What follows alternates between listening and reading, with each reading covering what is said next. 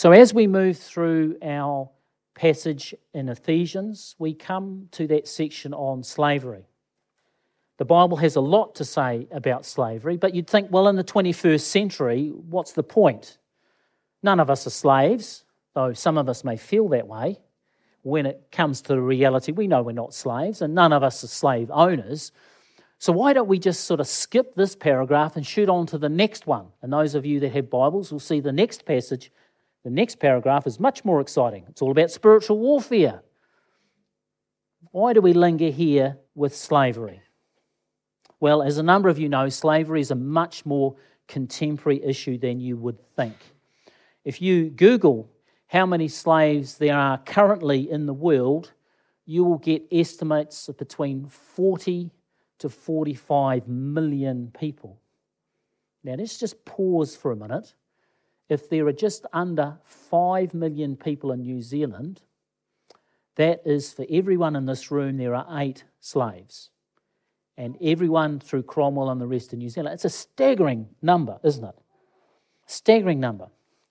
Just under 3/4 of these are children. They are 18 years or under. 18 million, just under half, are in India alone. Many of those who are in slavery are kidnapped young girls forced into the sex trade, while others are in sweatshops, factories, forced marriages, and the like. In the Zoom call that I had with the Hansons, it happened to come up in the conversation that one of their team members in Operation Mobilisation where they're working is focused on human trafficking. So I asked them what are the big issues in Europe. And they said, number one is girls being sold or kidnapped for the sex trade. And after that, it's immigrants, where immigrants are promised jobs, but their passports are taken from them, and then they are forced to work for no wages or ridiculous hours for next to nothing. And this is where it comes a bit closer to home. A few years ago, when Judy and I were living in Auckland, our local Indian was called the Masala, and it was a good price, especially for Mission Bay. And we would go there, but great was our surprise when the news broke that the owners of this chain of restaurants were arrested because they had taken the passports away from their workers, had underpaid them, seriously underpaid them, and had threatened to go to immigration if they complained. Now, you may remember that hit the national news. And so slavery is not something that is distant from us in 21st century New Zealand. So whether it's a kidnapped young girl in the sex trade in Mumbai or a vulnerable immigrant trapped in long hours for no pay, it's important that we find out what God's word says about slavery. So this morning we're going to look at what the Bible says about slavery in general before focusing on a passage in Ephesians and some take-homes. So we're going to look at the Old Testament on slavery, then we're going to look at the New Testament on slavery, then slaves and slave owners from Ephesians 6 before some of those take-homes. So what does the Old Testament say about slavery? And maybe in the back of our minds we recall that historically the Bible has been used by some people to justify slavery. So maybe there's a bit of a caution as we come particularly to the Old Testament. And at first glance, the Old Testament does appear to condone slavery, and that some of the heroes, like Abraham and Jacob, they had slaves. And also the fact is that the Old Testament does not come out and directly condemn slavery.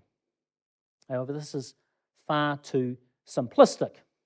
In a world back then when slavery was commonplace, we find that the Old Testament challenges slave owners and gives slaves rights where they had no rights. So let's start looking at Exodus chapter 21, verse 16. This is one of the laws that was given by Moses. Kidnappers must be put to death, whether they are caught in possession of their victims or have already sold them as slaves.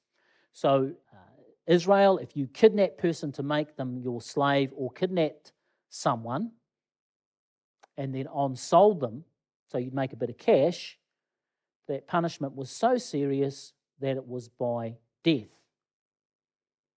Kidnapping to supply the slave market was a problem in Bible days, just as it is now, and the Bible, without hesitation, condemns kidnapping. which makes you wonder about the transatlantic slave trade over 400 years, where 12 million Africans were kidnapped. That doesn't count those that died in transit. 12 million kidnapped. Sadly, by some countries that claim to be Christian. How could you possibly ever justify that with that so very clear? To the church's credit, it continually criticised the practice, and it was through Christian men and women fighting hard that slave trade was stopped. But still, questions need to be asked. Now, if kidnapping was banned in Bible days, how could an Israelite, how can a person of God possibly own a slave? Well, Leviticus 25:39 tells us how. Again, this is one of the laws that Moses gave. If one of your countrymen becomes poor among you and sells himself to you, then there's some regulations. So in a time where there was no social security or no government benefits, what did the poor and the destitute, what could they do? What were their options? Well, they only had two. Likewise, there were no banks or money, there were no bankruptcy laws. So if you were running a business and you got into debt, what could you do? Well, again, two options. And the first option, if you were very poor or in debt, was to have a family member bail you out. Still works today, really, doesn't it? The second option was to sell yourself in slavery. So let's say that you owed $50,000, the equivalent of $50,000 New Zealand, couldn't declare bankruptcy in those days, you couldn't get a loan. What do? You go to someone with money, either the person you owed the money to or someone else with money, and say, I will sell myself and my family to you to clear this debt. And that was an acceptable practice. Now, all the other nations did this as well, but once you were sold as a slave, you lost all rights. They could beat you or maim you, even kill you, and there would be no legal kickback whatsoever. They could on-sell you. They could split your family up. You had no rights. But God said to his people, this is not going to be the way for you. You will not treat your slaves this way. As soon as an Israelite slave owner acquired a slave, he had to plan to set that slave free. And we see this in our reading, Deuteronomy chapter 15 from verse 12. It says this, if a fellow Hebrew, a man or woman, sells himself to you, we now know the background, why someone would sell themselves to slavery, and serves you 6 years, in the 7th year you must let them go free. Doesn't matter how much money they owed you or whatever the arrangement was at the beginning, they could not serve more than 6 years, verse 13. And when you release them, do not send them away empty-handed. Supply him liberally from your flock, your threshing floor, and your winepress. Isn't that amazing? Someone has come to you poor or in debt. They've worked for you a maximum of 6 years. When you send them out with a helping hand, fresh start, get on their feet. Give to them as the Lord your God, this is verse 15, has blessed you. Remember that you were slaves in Egypt and the Lord your God redeemed you. What does redemption mean? Rescue from slavery. So, as soon as an Israelite bought a slave, he was counting down to setting him or her go free and also providing a helping hand for a fresh start. Now, it's impossible to overestimate how radical and different this was for all the local customs of the surrounding nations. It's just impossible for us to really understand how radical this and the other laws that God gave Moses on Mount Sinai concerning slavery are. If we had time, we could look at the rights that the law of God gives to slaves, where previously they had no rights, and more boundaries that were set upon the slave owners. Why? To ensure that their slaves will be treated as humans and not property. So, in summary, the Old Testament forbid kidnapping for slavery. And slaves were to be treated as hired workers, not property, with the view of being released after 6 years. Now, I don't want to sugarcoat this too much. It still was not the best thing to be a slave in a Hebrew household. There were times when the Jewish slave owners totally ignored the biblical instructions and treated their slaves just like the other countries. You can read in Jeremiah. Jeremiah takes the slave owners to task and says, you're not following these laws, these regulations. Get your act together. Treat your slaves well, as the word of God says. Nehemiah is the same, telling off the slave owners. So it was difficult to be a slave. It wasn't easy, but there were rights and responsibilities and protections laid down by the Old Testament. What about the New Testament? What does the New Testament say about slavery? Well, the reasons for being a slave were similar. But the New Testament also makes it clear that where possible, slaves were to get free. We see this in 1 Corinthians chapter 7 from verse 21. The context is Paul is saying, remember when you were saved. Remember your conversion experience. What were you doing then? Were you a slave when you were saved? Were you free? Were you working at home? Were you working in a business? This is the context. So this is 1 Corinthians chapter 7, verse 21. Were you a slave when you were called? Don't let it trouble you. Although if you can gain your freedom, do so. Isn't that very practical of Paul? If you have the opportunity to gain your freedom, grasp it with both hands. Verse 22, he goes on to say, for he who was a slave when he was called by the Lord is the Lord's freeman, free man. Similarly, he who was a free man when he was called is Christ's slave. You were bought at a price. Typical Paul writes something practical and then goes on this wonderful theological tangent. That's why we love him, or find him frustrating when you're trying to read him. So what's he doing here? He's actually doing something quite subversive. He is redefining and turning upside down the world's view of the slave and a slave owner. He was saying, if you're a slave, it is an honor because Jesus has set you free. If you're a slave owner, don't get too puffed up in pride because you are now a slave to Christ. So imagine a church in Corinth, a number of slaves would be sitting there, a number of freed people, some wealthy people, a smattering of wealthy people. And he's told these wealthy people, you're a bunch of slaves to Christ. Now that's an insult. Pretty significant insult. I was trying to think of an equivalent. And I think if I was here preaching and saying, used the illustration and said, it's just like you guys would be Crusaders supporters. Don't think I'd have a job on Monday, would I, if I said that? Yep, rebellion and the cheap seats. At least it's a way to go to upset those people that are giving to your church well, isn't it? But Paul said, I don't mind if the collection goes down a little bit. You slave owners, you are a slave to Christ. You were bought at a price. And not only this new church, the New Testament church, was so subversive because what they would do on a Sunday, they would meet in the evening. Why? So the slaves who couldn't come during the day could be part of it. All they had to do was meet at 10 o'clock on a Sunday morning, and that would rule out all the slaves. But they didn't. They'd meet in the evening, when often slaves and households could get a little bit of time off. You know what else they did? The slave owners and the slaves and the freed people, they all sat round in a meal and they ate together.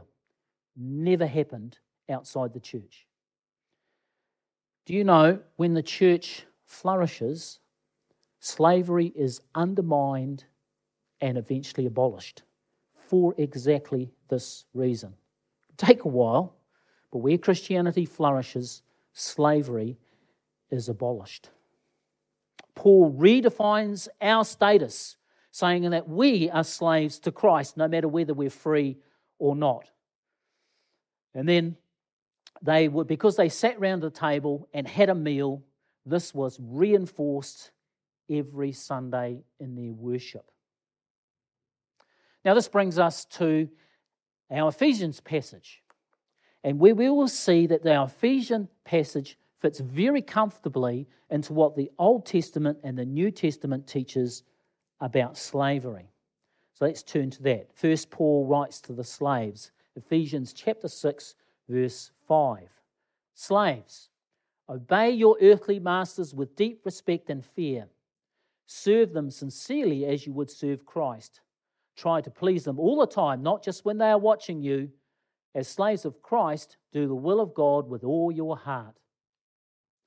Work with enthusiasm as though you were working for the Lord rather than for people.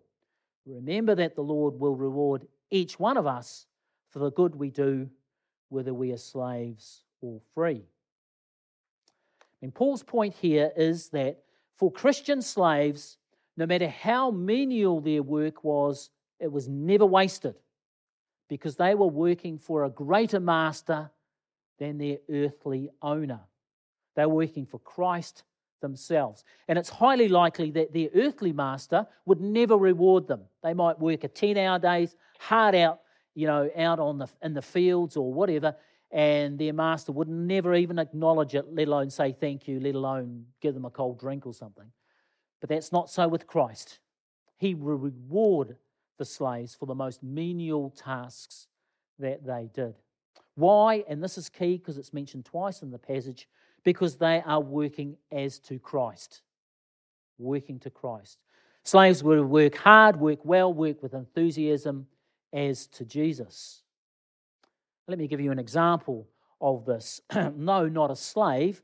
The 17th century friar, Brother Andrew, learned to love menial chores that he was associated with in the monastery, mainly in the kitchen. Now, Brother Andrew's classical devotional book, short read, wonderful read, is called Practicing the Presence of God. And in this book, Andrew expresses the delight he had in kitchen work because he learned to practice God's presence in the simple, repetitive tasks, knowing that they were an act of worship as well as an act of service. It's a real mindset change, isn't it? So Christian slaves were to work first to Christ as an act of worship and service, and secondly, to work for their owners. What a high calling to be a slave. Now, what about masters? If Christian slaves were to work with respect, work with enthusiasm, to work with when they're not being watched as to the Lord, what about Christian slave owners? Verse 9. Masters, treat your slaves in the same way. Don't threaten them. Remember, you both have the same master in heaven, and he has no favourites. Now again, for the listeners, the people in Ephesus, the Christians in Ephesus, most of them were Gentiles, and they had never heard this before. If you were a Jewish Christian, you would have had that tradition of the laws in the first 5 books about slaves, so you would know this. But for the Christians that came from the Gentile world, the whole issue of putting boundaries on slave owners and rights to slaves was just new, mind-bending. But they were inspected to treat their slaves in the same way as to Christ. As Jesus is your master, Christian slave owners, you must treat them well because our Heavenly Father has no favourites. And so, taken together with the rest of the Bible's teaching on slavery, this passage in Ephesians continues to place boundaries on slave owners where there were none, expecting slave owners to treat their slaves well because they were also slaves to Christ. And it's like this. So if you're in the Old Testament and you're a slave owner, it's treat your slaves well because you used to be slaves in Egypt before I, the Lord your God, set you free. Now in the New Testament is treat your slaves well because you are a slave to Christ and he has set you free. So this is the biblical teaching on slavery. Much more could be said, but that's an overview and an opening up of our passage today. So what are our take-homes? Well, the first of the 2 take-homes is carrying this across to the workplace behaviour or workplace ethics. Even though this passage was written to slaves and slave owners, the principles are very applicable to the 21st century workplace. I'm going to adapt the passage slightly and replace the word slave with workers. So put yourself in this place. So, Ephesians 6, verse 5, adapted. Workers, obey your employers with deep respect and fear. It's way too serious, isn't it? That's a little bit over the top. I think if we just use the word respect, I think that would work, wouldn't it? Workers, obey your employers with respect. Then it goes on to say, serve them sincerely as you would serve Christ. Try to please them all time, just not when they are watching you. As slaves of Christ, do the will of God with all your heart. Work with enthusiasm as though you're working for the Lord rather than for people. Remember that the Lord will reward each one of you for the good you do, whether we are workers or employers. Very practical, isn't it? Very practical. In our jobs, we're to work for the Lord first, with all our energy and enthusiasm, when He's not watching or she's not watching. And when we do, not only will we honour Christ, not only will we be worshipping Christ, but we will be a tremendous witness to our colleagues and peers. They'll know whether you're a Christian or not. And they'll know whether you're slack at work. They'll know whether you're mucking around when the boss is not looking. They'll not know when, whether you're enthusiastic or not. And you have the opportunity to be a wonderful witness. An accountant had a little sign on his desk, and this is what this sign read: Worship begins at 8 a.m. Why? And a lot of people used to ask him why, and this was why. When he sat down at his desk every weekday at 8 a.m., he was aiming to be the best accountant that he possibly could. Competently, ethically, not overcharging his clients, not looking for wiggle room in the tax laws, but ethically. Because for him, 8 a.m., that's when his worship started, because he wanted to be the best accountant that he could. And do you know, there's a significant biblical truth in that attitude. It requires a real resetting of our brain cells to move to this place where our secular work is an act of worship, whether it be on the vineyard or the orchard, or whether it be teaching in front of a bunch of kids, whether it be in the office, whether we are non-paid, whether we are a homemaker. You see, there's this false hierarchy in the minds of many Christians when it comes to work. We think that in God's eyes, missionaries at the top, followed by ministers, second, followed by youth workers and family workers like Phoebe and Mandy, and then secular work, and then at the bottom, what's at the bottom? You're non-paid, homemakers and such. Now this hierarchy is rubbish. It's just something that we've acquired in our culture for various reasons, and sometimes some people just seem to associate it with the church for some reason. It's rubbish. That's not the way God works. We all know that you can have a minister who loses his focus on Christ. And even though he's going through the motions, even though he's got a title, you know that's not God-honouring. And we certainly know some homemakers that do an amazing job at nurturing the children, looking after the house, being involved in community activities, and they do it for Christ, and it is amazingly God-honouring. So this hierarchy we need to throw out the door and rewire ourselves to know that no matter what you turn to your hand to, an honest day's work done for Christ is a wonderful act of worship and is completely agreeable and acceptable to our Heavenly Father. Now, what about employers? Let's put them through this routine. Let's adapt Ephesians chapter 6, verse 9 for employers. Employers, treat your workers in the same way. Don't threaten them. Remember, you both have the same employer in heaven. It's an interesting thought, isn't it? Don't think God's ever been called employer in heaven, but we'll run with that for the moment. And He has no favourites. Now, what's key here is that employers set the example. Notice that the verse says, in the same way. So employers are also to work with enthusiasm and when others aren't watching them, competently and professionally and as to the Lord. And when they do, they will earn the respect of their workers, and they will know that you're a Christian, and it will be a tremendous witness. And so, we can carry these principles from Ephesians chapter 6 into the modern day workplace. That's our first take home. Second take home is against human trafficking. I had hoped to talk about some Christian organisations that are doing an amazing job against human trafficking. Just run out of time, which is normal. But I'd like to promote Wakatipu Presbyterian Church, Ian Guy.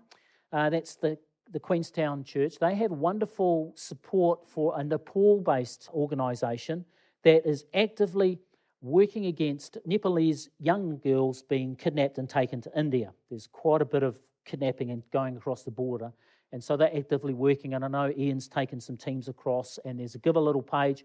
I'll send that link out through an email if you'd like to go and have a look at there. But there are a number of wonderful Christian organisations that are actively working against human trafficking. Our encouragement to give that some thought and maybe support in ways that you can. I'd like to finish on a personal note too on the slavery issue. When I was in India in 2007, our team spent 10 days in Mumbai looking at ministries to the urban poor.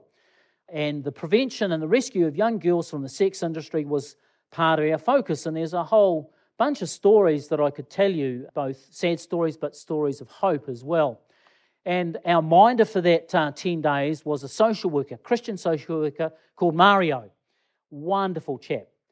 And he had this special license, so that meant that he had the permission to accompany the police on the raids. It was illegal for anyone 18 or under to be a prostitute, and the police could raid and take the girls away. The problem was a lot of money, gangs, police were corrupt. So he would go along, and then there would be some girls there, and the owner would say, no, they're over 18, and the police would say yes, and Mario would say, no, they're only 13. They're coming with me. Or there would be a door in the brothel that the police wouldn't knock on. So Mario would say, I'd want to see in that door. And they'd say, no, you don't want to see in that door. It was a risky job when you're going up against corrupt police and the gangs in Mumbai. Yeah, amazing guy. Anyway, what do you do with these girls that he's rescued? I mean, what happens in India, they've often come from all around the country, and if they do know where they come from and the parents often don't want them, because there's that whole stigma of having their 17-year-old daughter coming home who's been a prostitute. It's a cultural problem. So this is St. Catherine's Orphanage in Mumbai, where Mario took us just to see what happens with the rescued girls. And I remember going around, and some were doing their maths homework because it's a school as well. And I'd come from a Catholic school just a couple of years before. It was lovely to be in a Catholic school environment, and the uniforms were pretty similar, and my daughter was a similar age, and happened to look over one of their shoulder, and they were doing maths homework. If you've ever seen a quadratic equation, you will never forget them again, even if it was your worst nightmare. And so I sat down and ended up helping these girls with their homework. We had no idea what we were saying. They didn't understand English, and I didn't understand them. And they were just lovely young girls, reminded me so much of my oldest daughter. And, that broke my heart, because my daughter was a similar age, and just a year or two before, she'd been wrestling with quadratic equations. But these girls had seen a darkness and a horror. These girls were rescued from prostitution, forced prostitution, for 2 or 3 years. You'd never know it on the outside, but on the inside, they were very different than my daughter. And I'm so grateful to God that my daughters lived in New Zealand. And I'm so grateful to Mario. Mario was helping at the school, and he met a lovely young lady, a young teacher, and they married, and they had a couple of their own children. And both Mario and his wife were Christians, working against trafficking. I'm so grateful for Mario. I'm so grateful for his wife. And I'm so grateful we can make a difference. Through our prayers, our concern, support, we can make a difference. Most of all, I thank God, who has set you and I free from the slavery of sin and death, that we might have everlasting and abundant life. Let's pray.